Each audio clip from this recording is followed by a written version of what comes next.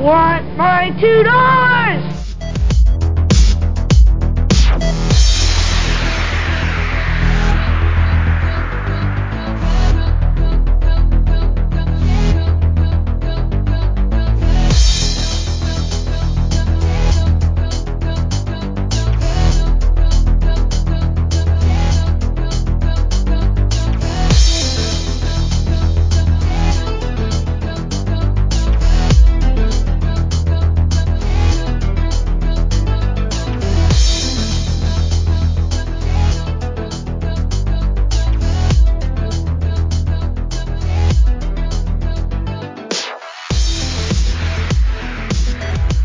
Welcome to the Backbox Pinball Podcast, a podcast for lady pinballers and their friends. I am so excited to have episode number 2, and I have a really special guest. I was so excited that she agreed to come on the show.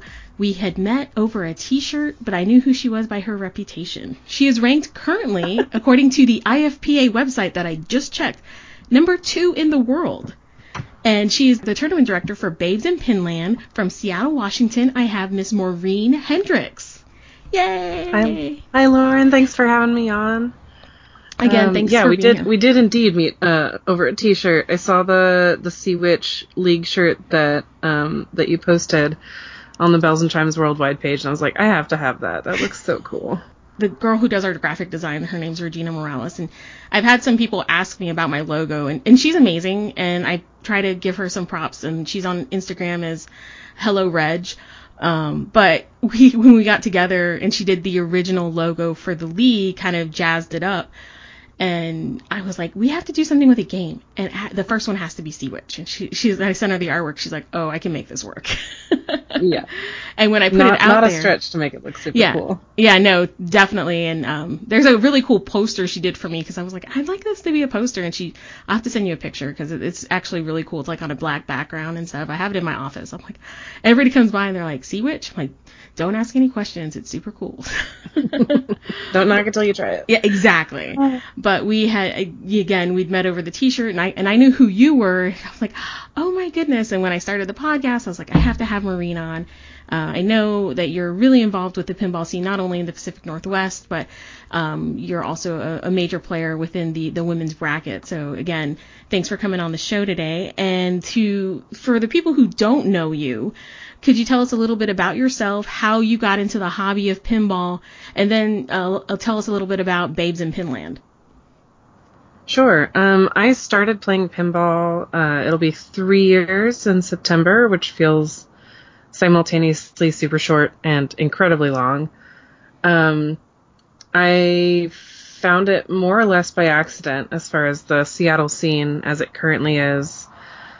My husband at the time was working in a cafe with someone else who's in the scene, and she had been like asking us over a few months to come out with her to one of the local arcades that was near where they work. It's called Add-A-Ball. It's one of my favorites, and it's where we have Babes in Pinland every month. But the vibe is kind of like your cool uncle's basement. It's got like every room is slightly different and weird. There's like a velvet painting of a cat. Oh, that's perfect. There's like forest wallpaper in the back room where they've painted in scenes from Star Wars where there's like the speeder chase through the woods. It's just like all these little details that come together to make it a super fun place to hang out and play. There's all these different nooks and crannies with games in it. So just from the get-go, I was like, this is wacky and wild, and I had no idea that like arcades with that were bars were a thing. And I have a distinct memory of her setting me up on Medieval Madness, just saying, hit the castle. I was like, wait, you can aim? Definitely, she had to teach me not to double flip. That's so hard to break. My brain was just not ready for it. But I was absolutely enthralled. I remember playing Addams Family and Radical. I don't know if you've ever played Radical. I have not played Radical.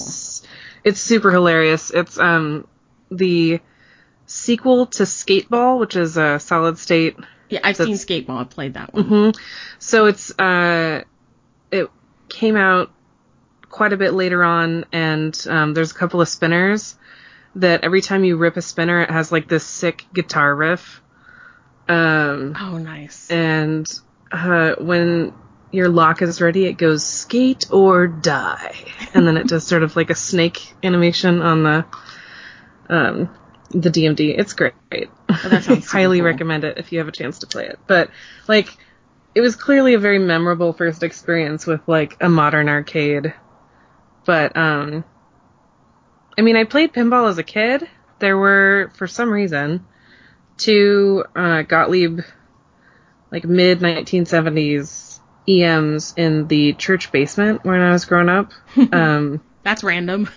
Right? Like, in hindsight, it was like, why? This is so bizarre. It was like we had a really beat up air hockey table and then these two EMs in the corner, and all of us kids knew where the free credit, someone had wired a free credit button on the bottom. So we would just play just whenever. That's the best. Like, I sort of, when that was no longer part of my life, it was just like I had never thought of pinball after that. It was just sort of like this fun game that I didn't think still existed, like, especially not out in the wild. I didn't really have an experience with arcades as a kid either, because they'd sort of fallen out of fashion by that point.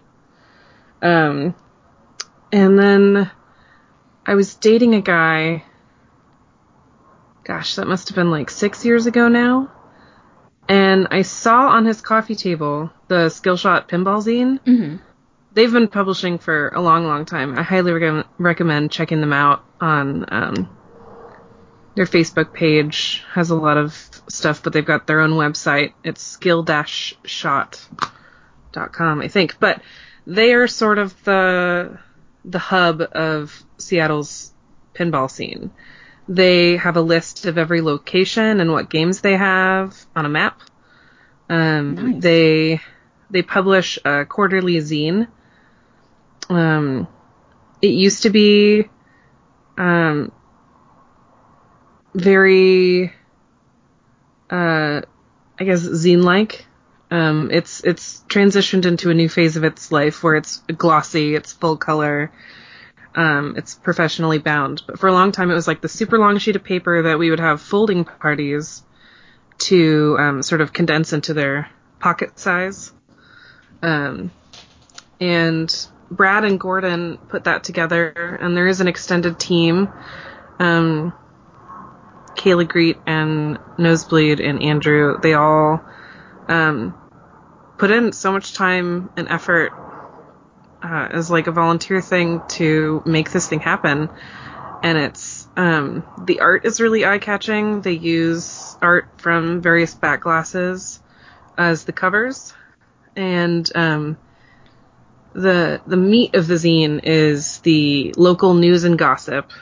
And then recently because of the amount of space they have and the new format, they've been introducing some fun features, including interviews with professionals in the industry. Oh, wow. There's now a pinball-themed crossword puzzle in the back of them. Oh, that's fun. Yeah, it's super great. But I remember seeing that just at this guy's house, and I was like, wait, what? Not only is there pinball, people play it competitively, and there's a lot of people that do that. It just sort of blew my mind. And unfortunately, this particular guy was not the best ambassador to the hobby. I left, like, we went out once to an arcade, and it felt very much like a bro fest. I was like, I don't know if this is my scene, and just sort of put it from my mind until 3 years ago. And my first tournament was Babes in Pinland. My first 3 tournaments, actually. It took a while to build up the self-confidence to compete in an open event. But Babes in Pinland was my first impression of the competitive scene. and I was absolutely blown away. Seattle's got kind of a reputation for being hard to make friends, and it was right at a time in my life where I'd been working nights as a bartender, and I had fallen out of touch with all of my friends, or not all of, most of my friends that were in the, I was pretty active in the swing and blues dancing scene in Seattle, and... Oh, how fun.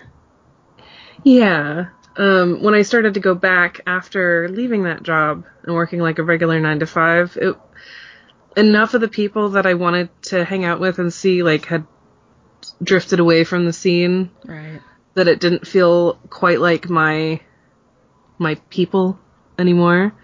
And so it was right at this time in my life when I was looking for a new group and to try new things and to get over my fear of being bad at stuff. Because you just have to be... There's no way around it. When you start pinball, you just kind of have to be bad at it when you start. Right. No, I totally get it. Yeah, so, like, starting to compete in pinball was sort of like a dare to myself of, like, you can do this and look foolish and it's going to be fine and you're going to meet some nice people. And, I sure did. I won, I think, one game. We do a 3-strike knockout tournament. I won one of my matches and lost the other 3 pretty quickly. But almost every time, and it was the weirdest thing. I mean, it's not weird in hindsight, but at the time I was like, but we're competing. My opponents would like offer to teach me how to play the game. Because I was up front. I was like, I've never played in a tournament before. I don't know what I'm doing. And they were just the nicest people. Like every woman in Babes who like I've known the longest, I have a distinct memory of the first time I played them and like what skill they taught me.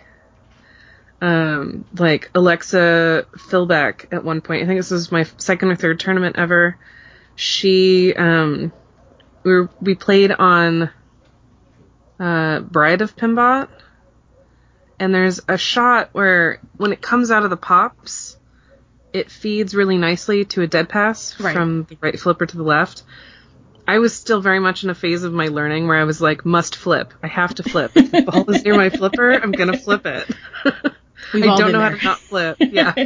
And she's like, okay, we're going to play another game after she knocked me out of the tournament. She was like, we're going to play another game and you're not going to flip. And I was like, okay, I promise. And the first time I super flipped. But second time, she's like, just take your hands off the flipper. Like, put it in your pocket, put it somewhere else.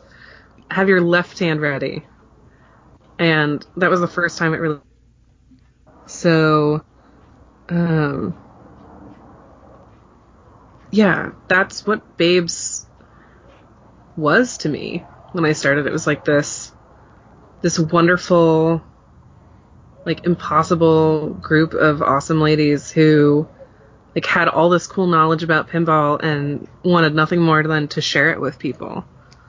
No, I completely understand that. I mean, I talked about that in the last episode, and that's what inspired me to open or, start a Bells chapter was the camaraderie and just the general vibe of openness and just support from playing with a group of women. And I'm not knocking the open tournament or co-ed scene. I'm very lucky in the scene I'm in, but it was just a different vibe, and I really enjoyed it. And I completely understand what you're saying about Babes. So that's super awesome. So how did you get wrangled into doing the TD thing? Well, that's more because I just, I have a bit of an affliction where if a thing needs doing, I just sort of step up and do it. Oh, you're one of my people. I love it. Hence why I'm a league coordinator and now doing A Ladies podcast. Right? It's like you just sort of, one day you wake up and you're like, how did I get here? So Kayla Greet started Babes in Pinland in, gosh, I made notes, I promise, and then I misplaced them. But I'm going to do some quick math here. I gotta say it's November 2013. I wanted to say it was 2013 because I did a little bit of digging on you guys, and I was like, I think it's 2013, but I don't want to say it because I might be wrong. So. No, that sounds right. That feels right. November 2013. And it started mostly because there was already an annual tournament, Shorty's annual Powder Puff. Right. That's been going on for much longer. I think since 2009? Oh, wow. Maybe? I mean, like, my research would have to, like, dive very deep into the Skillshot Facebook page. Because that was right around when they started as well. But it's been going on a long time, and that was sort of the women's event. No, I've heard a lot about it. So it was like, yes, it was a tournament, but it was also mostly a party. Those are the best contest, kind. Right? It always had a theme. It was like a very extended bracket format, so it was like an all-day affair. There was always big raffle prizes, that kind of thing. But that was like the only one, and I believe Adabal approached Kayla about a partnership on running something more regularly, because once a year is fun and all, but I think she toyed with the idea of doing a weekly and decided that wouldn't necessarily be the easiest, right. Especially when you're growing. Yeah. It's like when you've got a firm dozen, weekly seems like a big commitment, so monthly was settled on. So it's every first Thursday, 8 p.m. It's funny because even before the tournament had a name officially, Adabal commissioned a hand-lettered sign that still sits above the main quarter dispenser. It says, "Ladies Only Tournament, 8 p.m., first Thursdays." Yeah. That's awesome. And so she ran it pretty much on her own for the first 3.5 years of its run. And just a series of circumstances and general fatigue. It's a lot of work. It is a lot of work. And she was moving far enough away without a car that it was going to be tricky, and was looking for someone to take it over temporarily. And at the time we were using Bracalope, not Match Play, and that has to be run on iOS. Ugh, I was like, well, I have an iPad. I don't really use it for much, but I could do this. I've never run a tournament before, but this will probably be fine. And it was mostly fine. I ran into a couple issues, got a couple strikes wrong, because at the time I was still, like, maybe, if I'm being generous, like 6 months into my pinball career. So I was still learning people's names, getting my act together, but enthusiasm goes a long way, I think. Yes, it does. With these kinds of things. It's just like, it all works out in the end. So, ran it relatively smoothly, figured out how to fudge it, if you get a strike wrong, learned a lot, and it's sort of gone from there. It turned into more of a permanent gig. It always works out that way, doesn't it? Well, because I absolutely fell in love with it. I consider myself to be pretty introverted, but, like, there's a switch that gets flipped when I'm hosting an event that I have unlimited energy for all these amazing women and the new folks that they bring in. It's like, I want this to be the most fun you have all month. And I'll sit down later. Yeah, no, it's not important. Yeah, no, I completely, and I'm an extrovert, but even then it's like, I want to make sure that whoever shows up to our events, and, like, the most important thing is for you to have fun. If you're not having fun, you're doing it wrong. I'm like, I promise, like, just have a good time. Don't worry about it. Because they get all, as soon as I start saying IFPA and rules and, there's a governing body of pinball, they're like, what? I'm like, okay, no, I'm sorry. That's just me geeking out, but just go play and have fun. It's fine. Yeah. Don't listen I don't even bring up IFPA most of the time. It's almost reached a level where it's just a social and a mixer, and the people who know and care about the rankings no one care about the rankings. And I just, like, if people become curious about it later on, after they've come to a few tournaments, is like, it just sort of comes up organically. It's never really been something that we promote as part of it, because it almost feels like it, as long as you don't talk about it, we can pretend that it's not super competitive, even though the level of play in these tournaments is bananas. Yeah. Like, and you guys got an amazing group of women who play. Like, when I went to your IFPA profile, I checked it out. I'm like, oh my God. I was like, wow, these are some major events, because I just know how competitive, but there's just a lot of pinball talent in the, like, Seattle, Portland, you know, that whole Pacific Northwest area. So it's always impressive. And I was looking at those tournaments, and to me, that's just completely amazing. I think with that first season of that I ran for Bells, I was a little more concerned because I was just trying to make sure I was doing everything correctly. And now this season, I'm more like, let's just have fun, you know, just whatever, it'll be fine. I was like, it's okay. I'm more concerned now. Do we have cool t-shirts? Yeah. Let's just do fun stuff like that. But yeah, no, t-shirts were like top of my list of things I wanted to do, and it finally coalesced. And I promise, I just picked up the new batch yesterday, so I'll have yours in the mail pronto. Because I need another pinball shirt, because it's like ridiculous now. I had a couple of t-shirts, but it was funny. When I was in my early 20s, I was all with my band t-shirts, like just hardcore band t-shirts, rock t-shirts, whatever. And I kind of like phased out of it because I got like my big girl job, as I refer to it as. But now that I've rejoined this hobby, all of my t-shirts have come back like tour de force. I'm like, now this whole section of my closet's like, my husband's like, wow, there's a lot of t-shirts. I was like, yeah, but I need more. And I was like, anytime I see a cute pinball shirt, I'm like, yep, that's fine. And when I saw the Babes in Pinland one, I was like, that's adorable. It has kitties on it.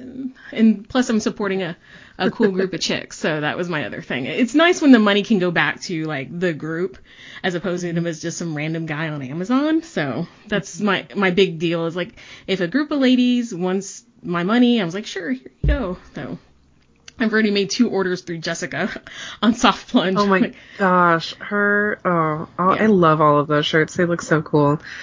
She was actually a big part of how I made this happen. It's like, I worked with a local tattoo artist, Stephanie Hanlon. She's done a lot of logo work and design of t-shirts for one of the local arcades called Icebox. Mm-hmm. And for Grand Champion Games, who's the operator there, and all of them look sick. They look so good. And I was like, I have a weird idea in my head, and I sent her like the world's worst pencil sketch, and I was like, this is what's in my brain. Can we make this into a shirt? And she was like, yeah, give me a week. I was like, what? And it turned out like 1,000 times cooler than I thought it could. But the inspiration was sort of like a 70s band tee. It has that feel, yeah. The stern cheetah back glass, the whole kitty vibe of Adaball. And like from there, it was just like whatever your creative juices are telling you to do. And it just looks so cool. There's like tiny little flippers hidden in the floral motif. It's got the Adaball logo and the Babes logo, but it's like so seamless.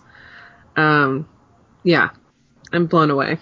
It's an amazing looking shirt. It's when I saw it, I was like, this is super cool. And again, I was like, I need another pinball shirt, because I need them. I need them all, because as I said in my last episode, I'm already planned out my outfits for Bat City Open this weekend. I'm like, I already have my shirts planned. And then I was laughing hysterically about the Soft Plunge shirt that says I love ping pong, because that literally happened to me. I love it. So I'm at, like, we have like a holiday party for like my division. It's like over 100 people, and my boss goes around and he makes everybody tell something about yourself, because we tend to not to come out of our cubicles. It's an icebreaker. Yeah, it's fun. But he comes to me and he's like, Lauren, share something. And I'm like, I play competitive pinball. And he looks at me and he's like, you play ping pong? And I'm like, in front of everybody. And like a couple of people knew and they started snickering. I'm like, no, sir, pinball. And I'm like trying to like hit the my imaginary flippers. He's like you're doing the motion. Yeah, it was like really funny. He's like, not this. And you see him like doing the ping pong motion. And then he's like this and does the flipper motion. I'm like, yes, sir. That is it. Yeah, he's like, is that a thing? I'm like, yes, sir, it's a thing. So I feel like that should be a shirt. Like, it's a thing. Yeah. It's a thing. But yeah, no, her stuff is really great, and I'm just all about lady pinball swag. If I can find it, I will definitely support and get that out there. But that is amazing. I'm so excited that's a really cool story. I like your origin story. That's and I like the fact that you're so involved, because at least I don't feel like I'm the only person that volunteers for everything. Right? It's a beautiful curse. Yeah, it is. It totally is. Let's jump into some pinball news. So, first thing, and I'm going to talk about it because you did bring up kitties. Last call on Batman 66 from Stern. Have you played Batman 66? I'm assuming you have. It's one of my favorite games from Stern. I love it. I think it's one of the down. best things that's come out of Stern in the last 10 years or so.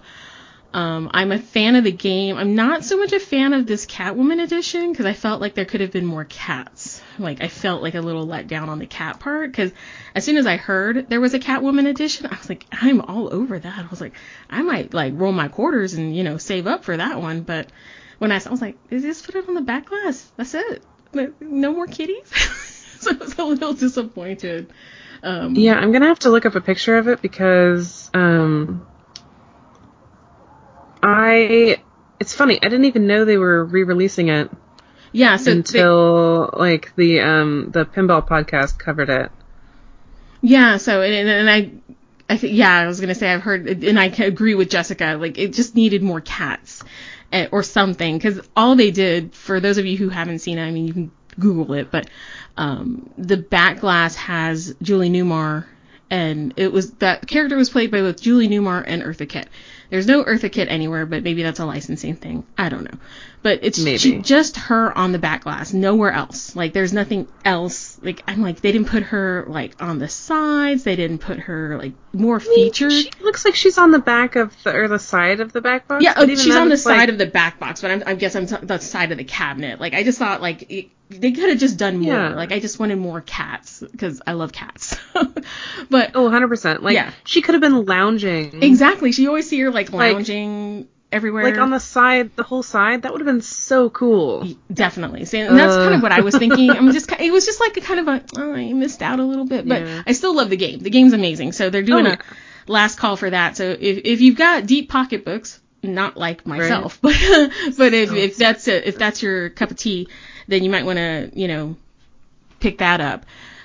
Cosmic Carnival is in production. They've actually physically started production on Cosmic Carnival, which I'm really excited about. It looks really cool. I like Dirty Donnie's artwork, and the pictures I've seen and the concepts I've seen, I like it. I did not go to TPF, so I did not get to play the prototypes they have. Have you seen any of that, Maureen? I have not. I've not. Yeah, the artwork is amazing. I mean, while gameplay and theme are important to me, and art's a huge deal to me.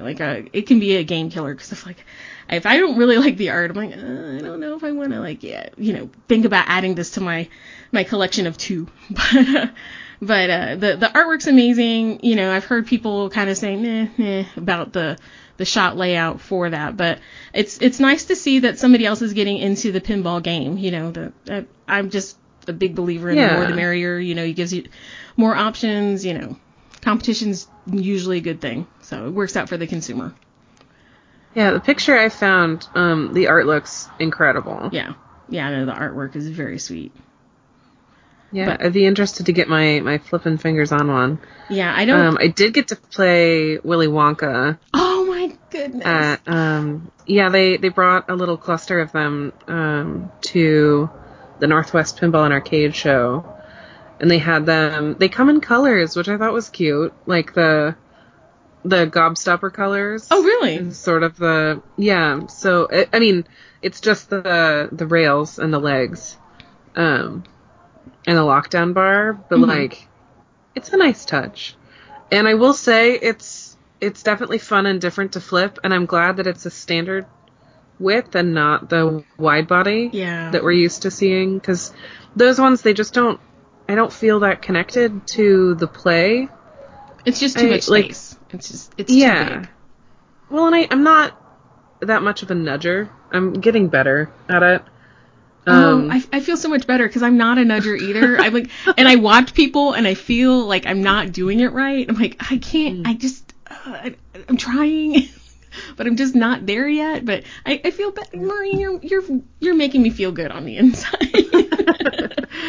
But yeah. I mean, I'm working my way up to it. I even tilt sometimes, once in a while if I'm feeling extra spicy. But mostly what I do is like just sort of frantic tapping. But with a wide body, I feel like it's so much more difficult to move it in a meaningful way. But that's just a personal. I mean, I love like Bally wide bodies, like the classic solid states. Yeah. We have an arcade in Seattle that has the full collection of them in a row. Oh wow. We call it affectionately Bally Alley, but the bar is Jupiter.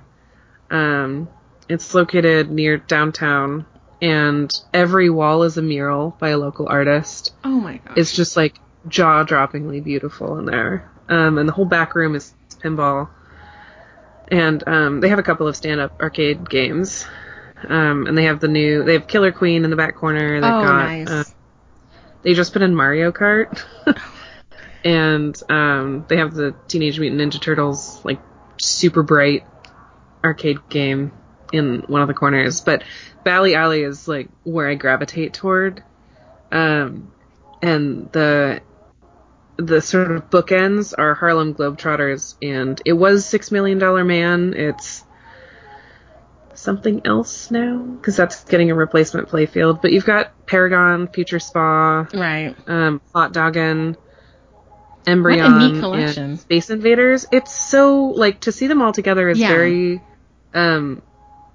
bizarre and beautiful. Yeah, because I've never seen anything like that. Usually you see like one or two, at a tournament or something. Somebody's bought in, but I've never seen collectively all of them together. That's neat. Now I've got to put that on my list of things to see. Oh my goodness. So one thing I wanted to talk about, because this just dropped, and the news was kind of light this week as pinball goes, but this was a huge like game changer Tuesday night. My Facebook feed starts blowing up, and I'm like, what the heck is going on? And the news from IFPA. The dollar. I want my $2. That's the first thing I think of, just Better Off Dead. I want my $2.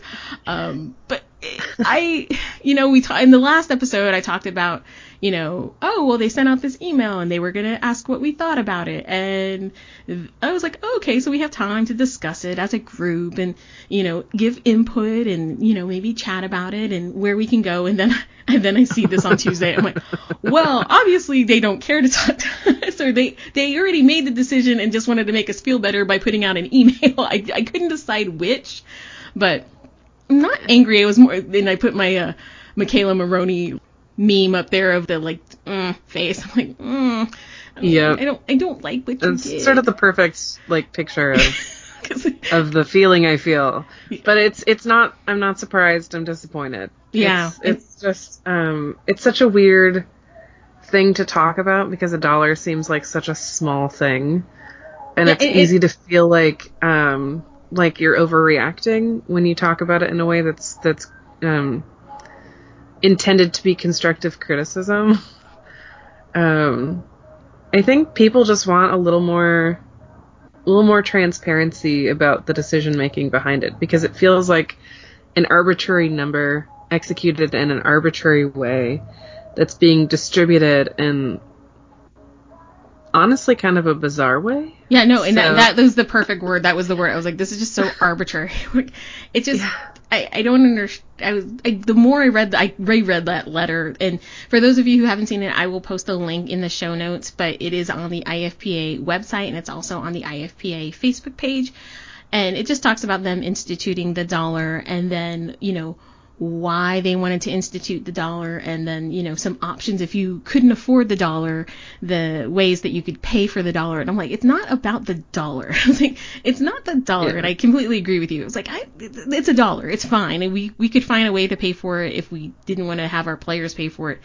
but it's more of just the way you went about it and then the structure of it. And then I didn't even know this, that there wasn't even, I'm like, why isn't there a woman on the IFPA board? Like, shouldn't there be a woman, since we do women, like, you know, you have an entirely woman section, you rank women, like there maybe if you had a woman on the board, maybe we would have felt a little better about all of this. I'm not volunteering, I got enough going on, but right. I think, well, and the dollar fee for open tournaments, like, that sort of encapsulated my issues with it, because it was announced on April Fool's Day. It was not immediately confirmed to be not a joke. Yeah.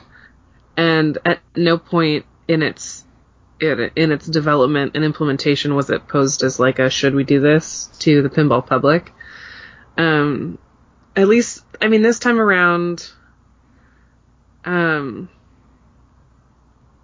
don't know, every release that the IFPA has put out about a follow-up to the fee, in their eyes, it's a success. I don't understand exactly how that's quantified and like what the threshold is, and that's where I was posing to the IFPA on the announcement. Yeah, I saw that on their page, is I would like you to quantify for us what success means. Like, where's the line of this is worth the additional administrative burden on tournament directors who are doing this for free, at least I am, to just drop this on them. Because for me, I'm not willing to take that out of the prize pool. I'm not going to start charging $6 entry instead of $5. Yeah. Like, I want this to have as small of an impact on the players as possible. So I've already reached out to our host venue, Addaball, and they're going to be sponsoring the fee starting 2020. So that's not a concern. If they said no, then I would look elsewhere for sponsorship. But the Seattle scene is incredibly supportive of Babes and what we do, and I have no doubt in my mind that we would have been able to find folks willing to share that burden.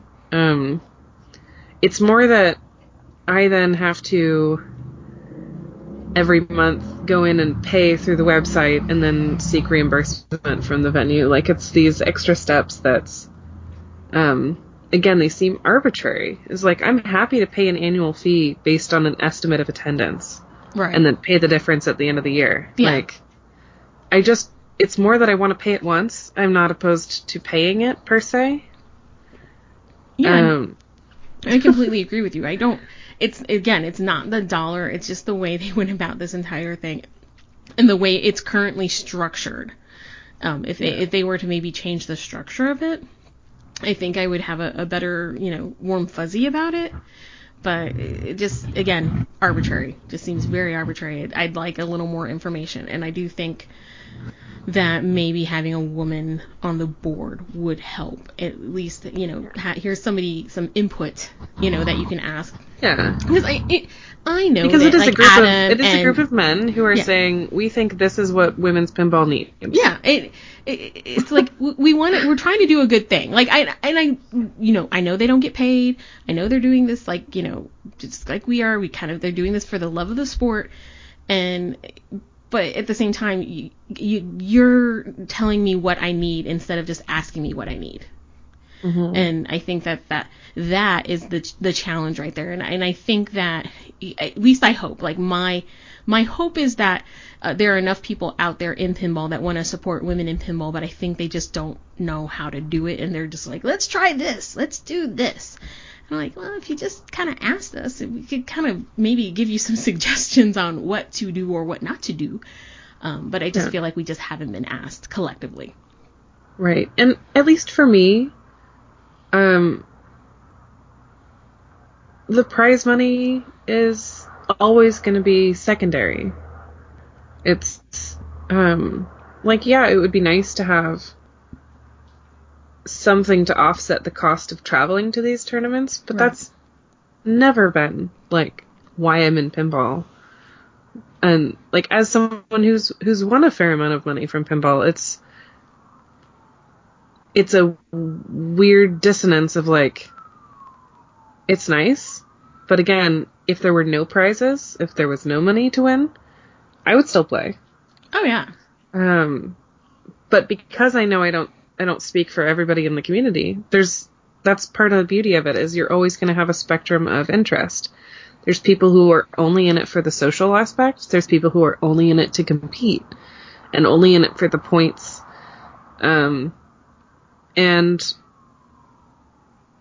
it should be a place where everyone can, like, regardless of why you're there, have a nice time together in a sportsmanlike way. So the fee sort of brings an awareness to that difference in a weird way. Yeah.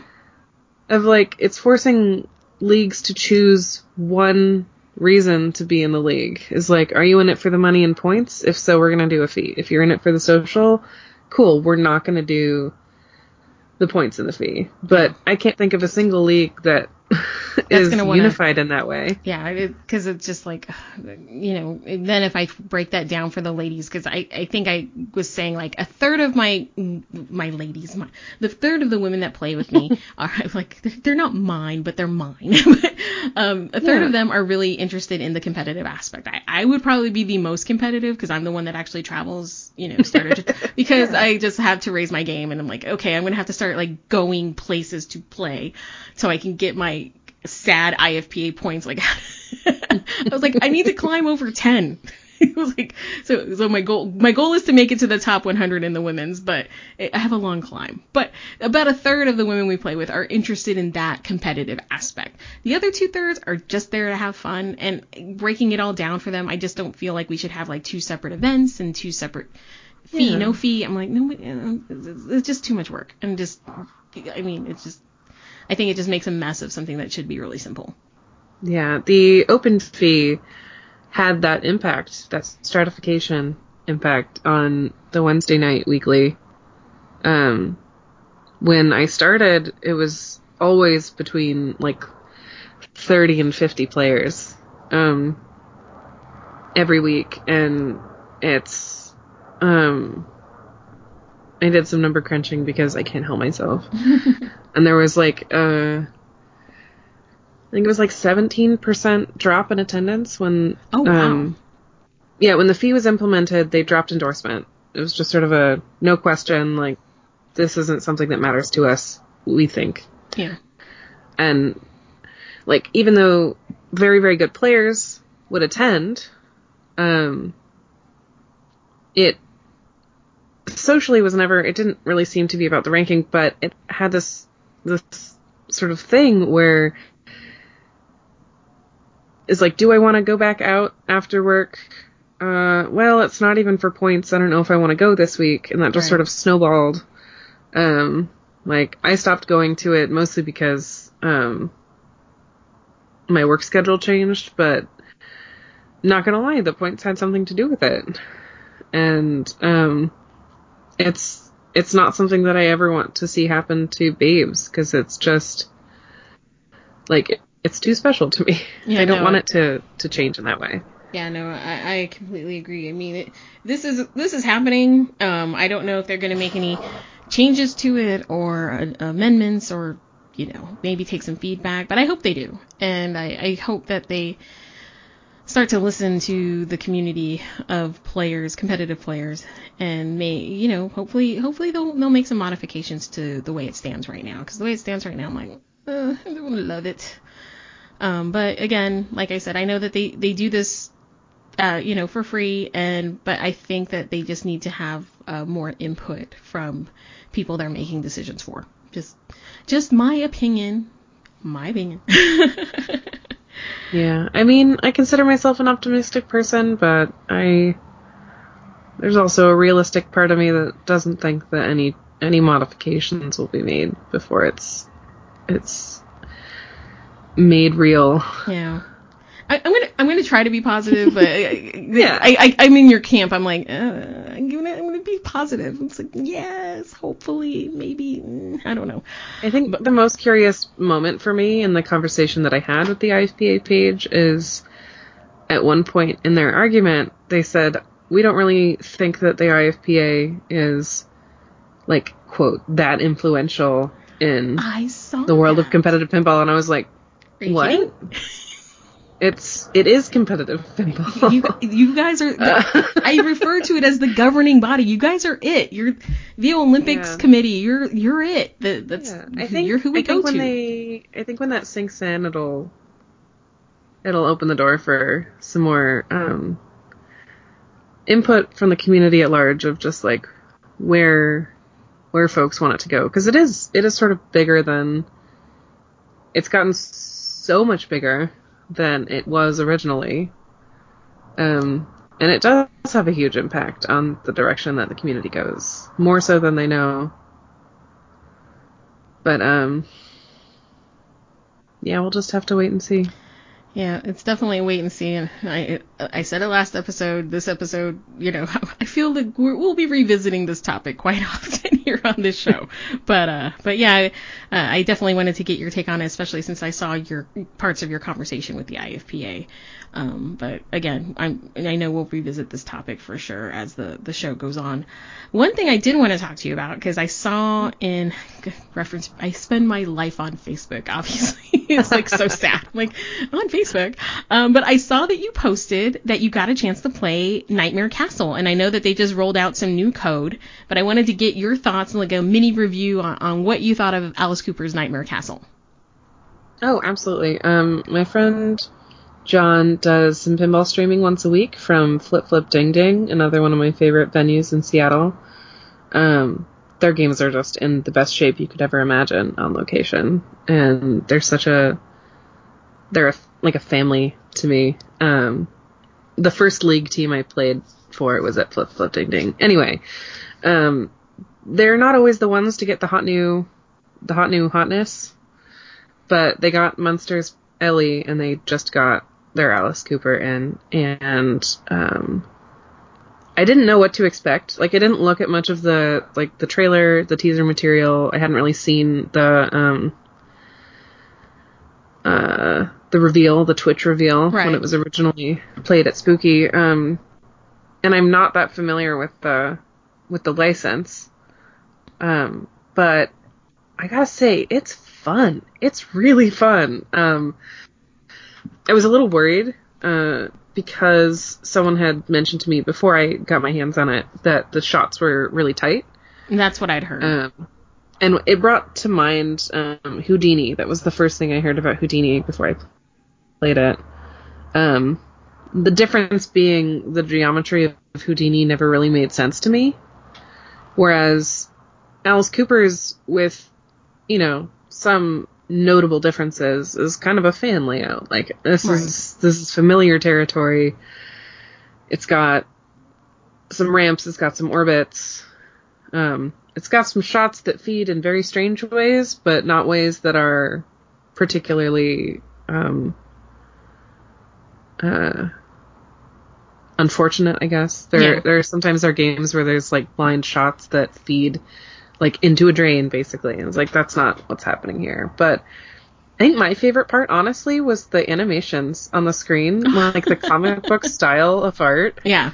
I'm obsessed with it. I just want to keep playing it to see all of these different monster modes and the art. Like, I'm all for the three-dimensional effect that you see in like the Black Knight Sword of Rage stuff. Like, that's cool in its own way, but this is my jam. This like comic book two-dimensional, like you're fighting monsters, like that is so cool to me.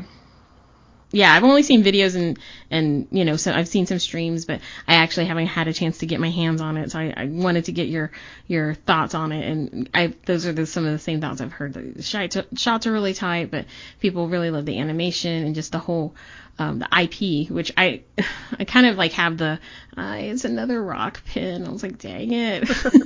I was like, another old rock pin. That's great. But I mean, I know like one or two songs from Alice Cooper, but I feel like they took it and made it fun. Like, it's very much a spooky kind of thing, but it just looks fun. And so I was excited to hear your viewpoint on it. There's a multi-ball lock up at the top. It kind of reminded me of the multi-ball lock on Simpsons Pinball Party. Okay, like, there's a baby flipper, and you sort of shove it up this tiny ramp. But when you start that multi-ball, the little monster with like hair. It kind of looks like a troll doll, just like pops up from behind the castle, and I just started laughing so hard. I was like, this is so corny. I love it to pieces. And what was I gonna say? So we streamed it right on Twitch, and something kept happening to Travis, one of the folks that was playing with us, where he was trapped up for multi-ball, one on each flipper, and he hit a very clean left orbit from the right flipper, and when it came back down, it slammed off the trough, like it looked like it was going to drain, and just Lazarus'd very neatly back to the right flipper. Wow. He did it like 4 more times, and I thought this was an intentional design thing. Kind of like Xenon comes to mind. There's a post that's like virtually in the trough. Yeah. So you've got a very high likelihood of getting your ball back. So I was like, this has got to be deliberate because it's so like style points times 1,000. Because he was just cool as a cucumber on stream. So I got a clip of it and I posted it on Bowen's thread about it. He was talking about his prototype that he has at home, and I was like, hey, got to play it. It was super fun. Check out this sick trick that we're going to be doing all the time. And he's like, technically it's not supposed to do that, and here's how you might tweak it. And so, like, he and the operator are, like, troubleshooting it on the thread, and I'm like, this is the best part of having the community so accessible. Of just, like, you're always connected. Like, it's a double-edged sword, right? Yeah, no, yeah. It's so great that, and it's something it's a blessing and a curse, like, you know, like the double-edged sword. It's, you know, oh my gosh, I can reach out to these people and talk to them, you know, talk to the designers, talk to the owners, talk to the, you know, game coders, all that. But at the same time, like, it's like you're almost like too close to it. It's like, sometimes I just need to step back just a little bit. So. Yeah. Like, if you're not lucky enough to live in a place like Seattle or Portland or San Antonio or Houston where there's a community. Right. Like, the internet is your community. If you're just the one person with pinball in your town, you're not isolated. Not truly. So. No, I mean, that's why, you know, things like, you know, the podcast, there's, you know, a plethora of pinball podcasts and, you know, the pinball news. And I know I try to listen to a good portion of them, but then I'm just like, oh, all of us are talking about the same stuff. So I do have my few favorites, but, you know, I'm reading pinball news. I'm following pinball on Facebook and on Instagram. I'm like, oh my God, sometimes I'm like, I need to just see like posts on cats or dogs, just read something that's not pinball related. But no, I'm so excited. I can't wait to get a chance to play Alice Cooper's Nightmare Castle. I don't know anybody here in San Antonio that has one yet. We don't have one at our location, but I'm definitely going to try to play one. I'm hoping maybe this weekend. I don't know if anybody in Austin's going to have one, but I'm going to try to play that when I get a chance. I'm very excited about it. Yay. So we're kind of coming towards the end of this show, but I wanted to ask you about any kind of local events going on in the Seattle area that you guys have coming up, any kind of tournaments or just anything going on there in your hometown. Oh, man. We have tournaments every night of the week, sometimes more than one to choose from. We're currently in the off season for our Monday Night League. But that's always a fun outlet. That'll start up again after Labor Day, I believe. So September. But it was based on the New York City Pinball League. So it's teams. Ours are teams of 10. We have 26 of them. Oh my God. Wow. 26 teams. And that's not even counting the people who are sort of career subs. They just sort of hop in as needed. Yeah, it's so cool, and it's one of my favorite things. I was on the board of directors until recently, but that's how I met most of the people in pinball was through League. But we got every kind of tournament you want to play. We've got progressive tournaments, we got pin golf tournaments, we've got split flipper tournaments. It's all on the Skillshot website. Our big hurrah, the Northwest Pinball and Arcade Show, like we had a series of satellite tournaments leading up to it. It's sort of the pinnacle of early summer, and then it's a little bit calmer. It gets kind of quiet. Yeah. But yeah, that's most of it. Well, awesome. Well, I know you guys got. And there's always babes. There's always babes, of course. We had to move it because it was going to be on the 4th of July. It'll be on July 11th. Is the next one. Well, if you're in the Seattle area, then I would highly recommend somebody dropping in and checking that out. That would be a lot of fun. And so, Maureen, at the end of the show, we do, because I have to have a segment, because I have to be extra. But we are doing a segment called Inside the Pinball Studio, in homage to the Inside the Actor Studio quiz that was offered at the end of that particular TV show. So I'm going to ask you some pinball-related questions so we can get to know you, the inner Maureen, and the inner pinball player. Sweet. Awesome. All right. Well, Maureen, what game do you love? Oh, gosh. My go-to answer for this is Circus Voltaire. Nice. They have one at Flip Flip Ding Ding, and I love it to pieces. It's corny, it's bright, it's got some weird shots, and the whole point is to join the circus. And who wouldn't want to do that? Circuses are awesome. Right. Yeah, I mean, it's I just, know. Super fun. Yeah, no, Raleigh last week was like, I hate Funhouse. I'm like, oh, why do you hate Funhouse? Do you have a thing about clowns? I don't know.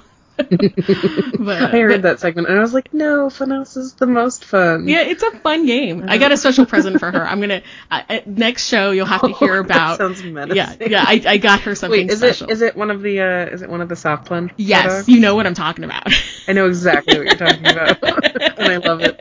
I fully approve. Oh my goodness, she's gonna. I know. I want to give it to her like in a box so I can like take a picture of it like when she opens it. So, okay, but you guys can hear about that next episode. So, anyway, sorry, totally tangent there. But, all right, Maureen, what game do you hate? I think my least favorite games is a tie between Teenage Mutant Ninja Turtles and,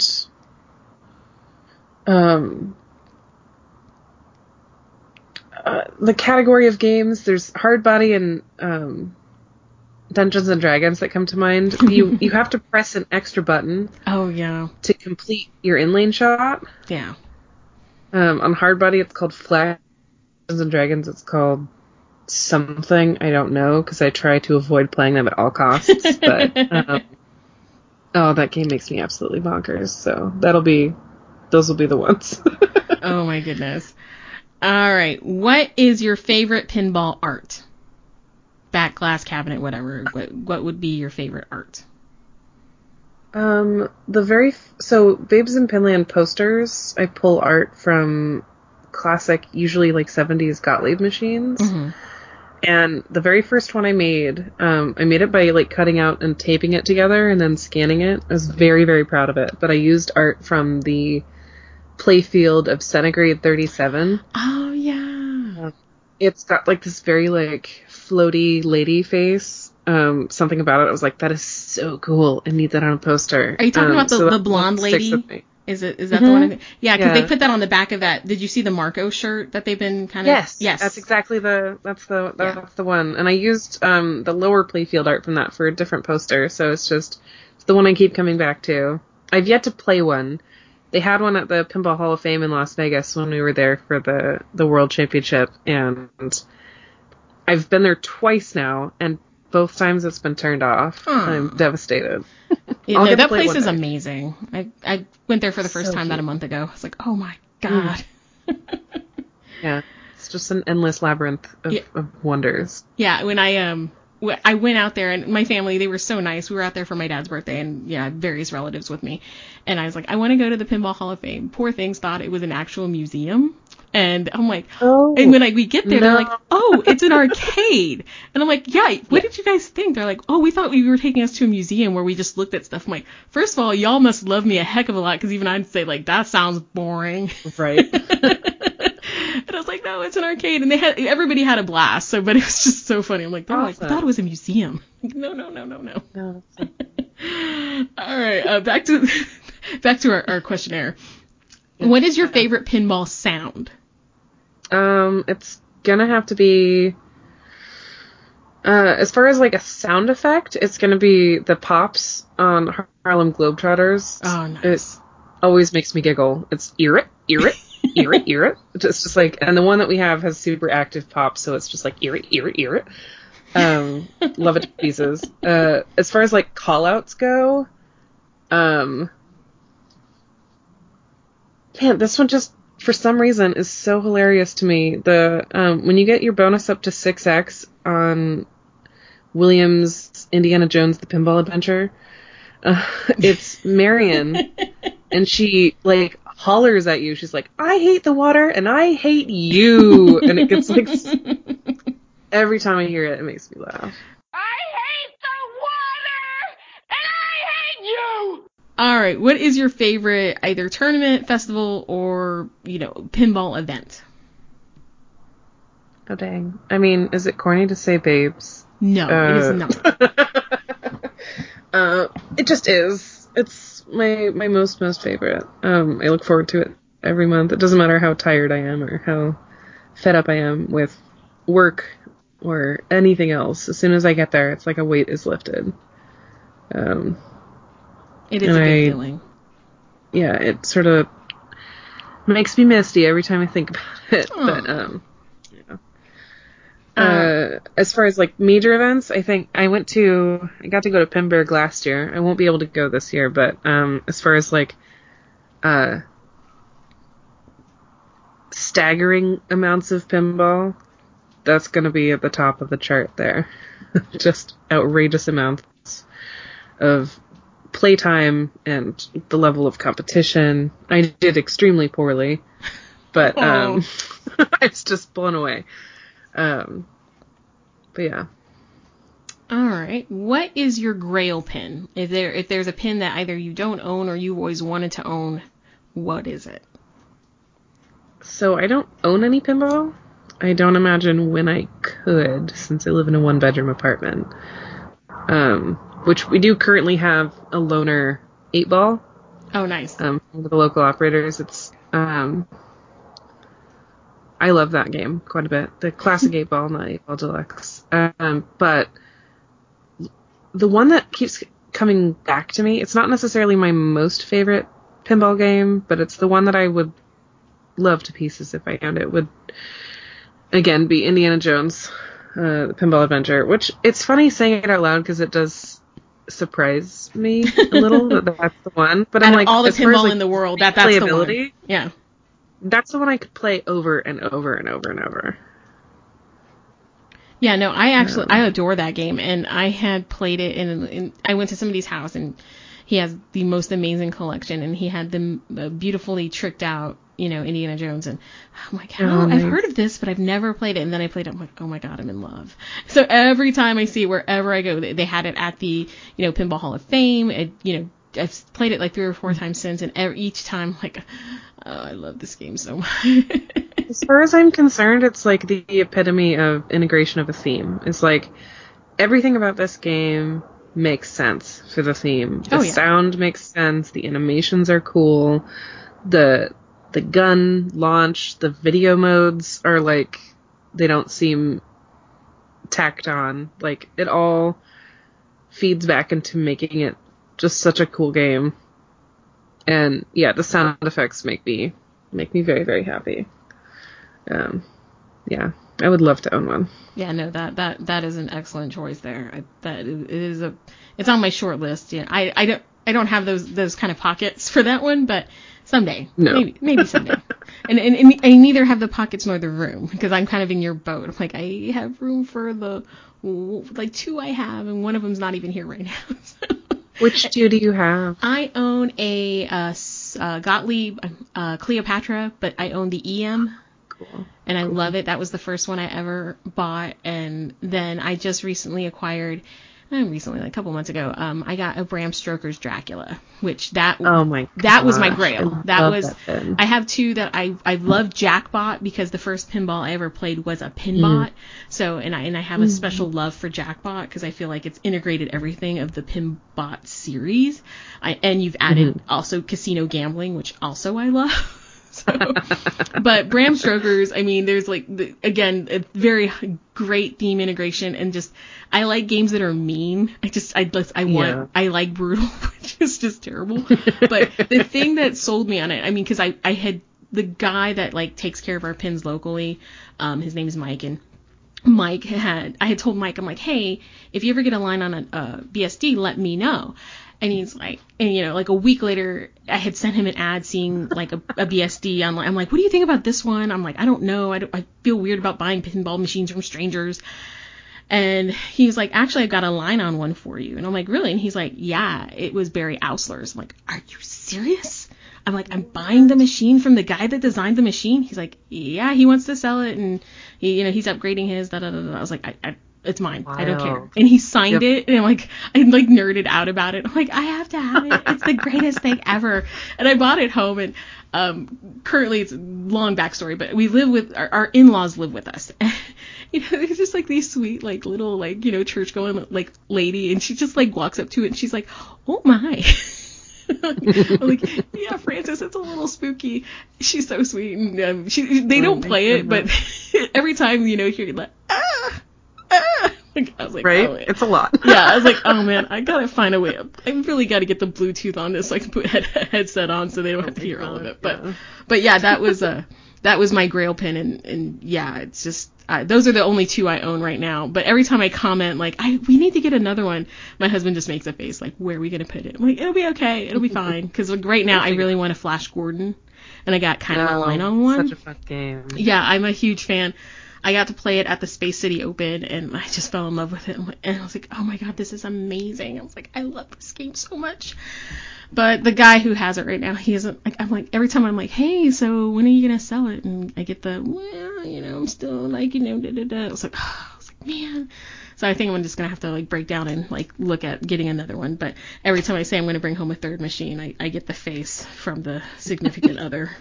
And now I've referred to him as the pinball widow. Like, I'm sorry, babe. I'm like, you told me to like go find something that interests me, and I did. Wait, boy howdy, did I ever? Yeah. All right. Got two more questions. Question 7. Who would you most like to play head to head? Oh my gosh. I mean, I just played her in the World Championship. I just want to play Carrie again. Oh, Carrie Wing? That was, that was so much fun. I was watching that stream, yeah.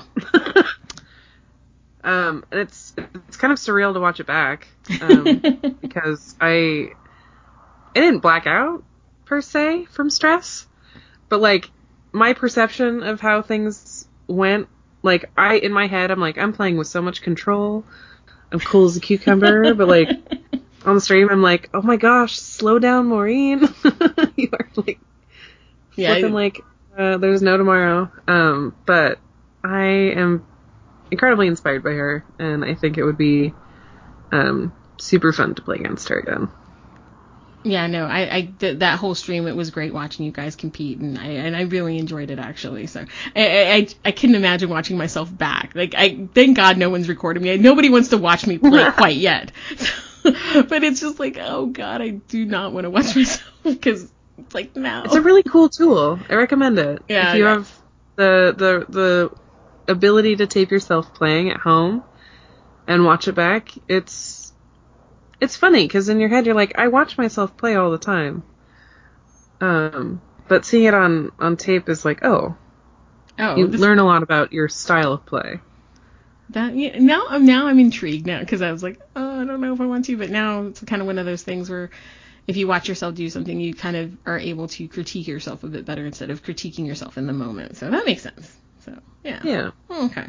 You've inspired me, Maureen. I may have to go set up a camera. I was even talking about getting a rig when I was like hearing that Jack Danger wanted somebody to stream while he was on paternity leave, so to speak. But I was like, maybe I'll get a rig. All my pinball friends here locally were like, Lauren, you are so down the rabbit hole. It's like, I know. It's like, it's really bad, but maybe there's no end to it. Yeah, no, it's really bad. All right, last question. What is your dream theme? A theme that does not exist currently. What would be your dream theme for a pinball machine? Oh man, this is mostly in my head because they're putting out new episodes soon, but I love Veronica Mars. I think a Veronica Mars pinball table would be incredible.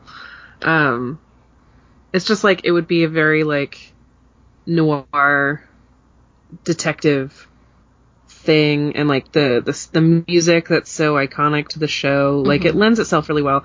What's funny is that like the layout that comes to mind as if it were a retheme, but like the era of Stern would be sort of the era the show came out in.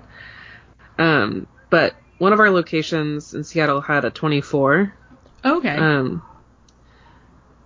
Like it's not necessarily Stern's finest hour. It's not a particularly good game, but just the way that the layout is, and like in my head, that's what the Veronica Mars table looks like for some reason. But I don't know, it could be fun, especially with like the Jersey Jack camera integration, because she's such a shutterbug. That's really cool. I mean, that's unexpected, but I can totally see where it could be a pinball game. Like, because I hear, you hear like kind of the same kind of collective things, but I never had anybody mention Veronica Mars. My best friend's a huge fan of the show, so I'm well aware of Veronica Mars, but I think it would lend itself well to a pinball theme, so I think that's pretty cool. Well, awesome. Well, Maureen, thank you so much for coming on the show. I really appreciate being here. I appreciate what you can, give to the community of pinball, not only locally, but, you're so involved in, discussions and things just across the entire sport and the hobby. And I just want to say thank you again for all that you do. Everybody really appreciates it.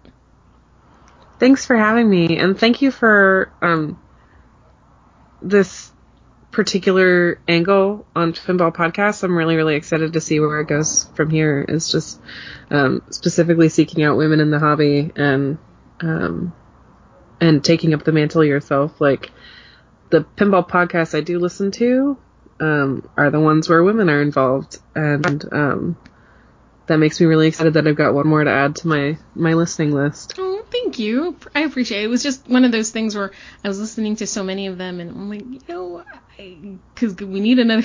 As soon as I said I want to do a podcast, I got the face from I call my pinball husband the guy who does like the co-ed league, and he's like, well, there actually could be a niche for that, since if you do like a female angle. And I was like, yeah, that's my plan, because I just felt like there was just I don't want to say a need, but there I could maybe fill a space and be part of the conversation, and I'm excited to just do this, and this response has been overwhelming. I'm a planner by nature, so I've already got the next 10 episodes, people volunteering or me asking, and people are just reaching out like, hey, I want to be on the show. Like, really? Amazing. This is I'm great. so excited. Yeah, so I would encourage anybody who's listening, if you would like to be on the show, don't be shy. Please feel free to email me. I would love to have you guys on the show, or if there's a topic or somebody you think I should talk to or reach out to, tell me that too. I have no problems talking to strangers, obviously. But Maureen, where can people find out more about Babes in Pinland and about what you guys are doing over there in Seattle? Just one more time. Sure. We've got a Facebook page where all of the events are posted, and I have an Instagram. It's just Babes in Pinland, and we have a website. Please don't judge me. I'm not a website designer, but it's got all the relevant info on it, and it's got we've been on a couple of local podcasts, and we were even in the Seattle Times recently, and that's all linked on our media page. If you want to flip through all of our old poster art, that's on there as well. And then definitely check out the Skillshot Pinball Zine and their website, because it is the beating heart of Seattle pinball. Yeah, we'll definitely include that link in the show notes and some of the other links you mentioned as well. But again, Maureen, thank you. I hope you'll come back. I'd love to have you back on the show again sometime. I had a lot of fun. I thought it was a really great conversation. Absolutely. Thank you for having me once again. All right. And that wraps it up, guys, for the Backbox Pinball Podcast. Next week's episode is going to be live from the Bat City Open, because that's where I'm heading to this weekend. So it should be a lot of fun. I hope you guys join us. And if you are interested in following us, please feel free to subscribe to the podcast. You can find us on Stitcher, iTunes, Castbox, Google Play, anywhere where you find podcasts, we are there.